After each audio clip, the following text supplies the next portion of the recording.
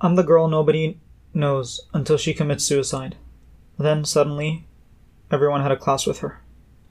You know the one I mean. 안녕하세요, Cloud입니다. Hey guys, Cloud here. Today's episode is a bit different. First of all, I want to talk about Rekful. And, the sad situation that happened with him. And that I hope now he's resting in peace. It's really heartbreaking to see someone who really pushed the boundaries of Twitch and brought mental health issues to light and made it known that you can talk about what's going on in your life and that it's okay and that if you want to get help, you deserve the help.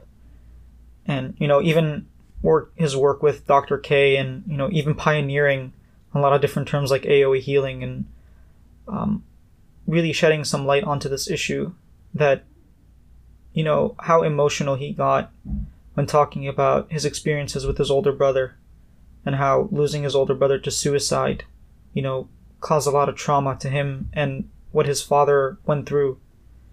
And then for him to end up the same way, it really is heartbreaking. And, even from his father's perspective, losing one kid was devastating and he was never the same before, but now losing two, words can't even describe. Really, I just don't have the words for it. I wanted to take this opportunity to talk to the teachers that are out there and the students, since this podcast talks about Korean and teaching. So I want to talk about it from the perspective of a teacher. As a teacher, a lot of times we're not only dealing with getting information from me or from a textbook to my student. A lot of time it's understanding my student. It's figuring out what my student wants out of this class. It's figuring out how can I best deliver the information to my student.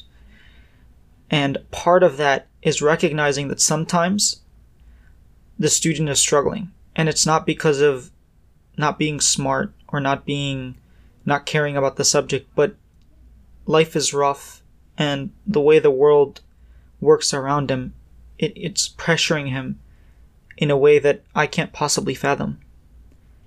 And as a teacher, it's my responsibility that once a student is in my class, that I get to know him, that if he has a struggle, that I'm there for him.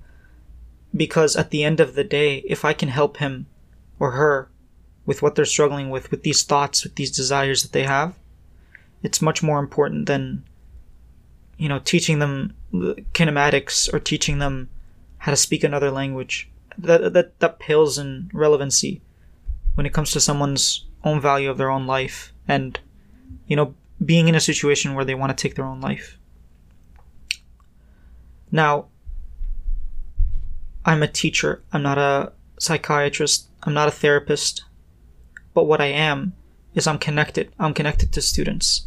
And it's part of my responsibility to recognize and to learn and to educate myself about these issues, to understand that it's not,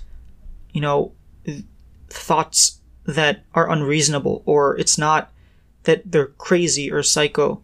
If someone gets hit by a car and they break their arm, no one's going to tell them, hey, just cheer up. Like, why are you having these thoughts of pain? No, their arm is broken physically and they're in pain. It's the same way when you have these thoughts, when you're suicidal, when you're in depression, your brain, if you could look at it, if you scan it, you'll see that it's changed. Just as your arm changes when it's broken. And just because we can't see that doesn't mean we don't have to care about it or we, disregard it. This stuff is painful. We've lost another life. Another life took its own life. Another person did this. We can't just keep sitting back and watching this. Now, I don't have the solutions. I'm not a therapist. I'm not a psychiatrist.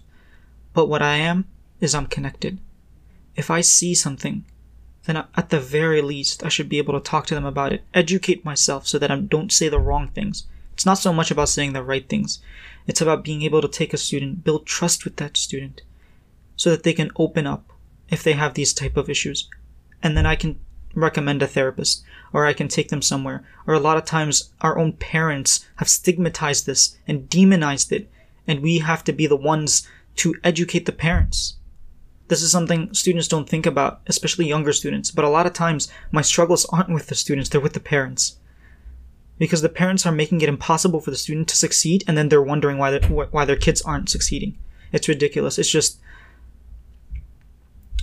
sometimes part of it is that you trust your teacher so much that I'll stand in between the student and their parent, and I'll explain to them that, listen, this is something that they need help with. Don't stigmatize them. I know you love them. And out of your love for them, just as you love them with everything you have, and if they were to suffer from something, God forbid, like cancer, you would put all your money into their treatment. So why is it that when they need help the most, you're not helping? I'm not here to stigmatize. I'm not here to blame anyone. You know, the world as it is, if we don't change it, then who will? And if we don't change it now, then when? We have to really remorse for what happened to Rekful. We have to feel for him, we have to feel for his family, and we have to change. We can't keep going like this. It's gone on for too long.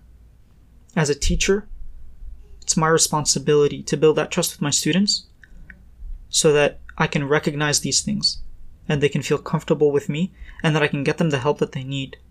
And getting them the help, I don't know how it works.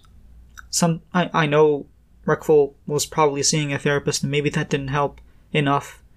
But at the very least, if we can save one more life, if we can bring one person out of that situation, that's progress. That's more than nothing. We can't look down on our efforts.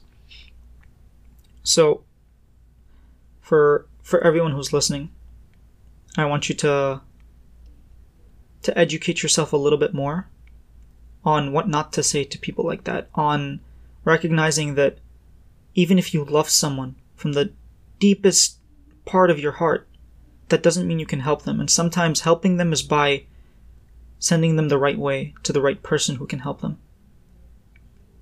And we really need to take this as a lesson that we still have a long way to go. So I just want to share my thoughts, as this topic is something that's really dear to me and close to me. And I don't want any of my students, I haven't had any students who are quote unquote suicidal, but I've had friends and a lot of acquaintances, and it's tough, but you have to be there for them, and you have to recognize that, sometimes you can't help them, but you can at least be there for them and take them to the help, give them the help that they need. It might not come from you, but at the very least you're there.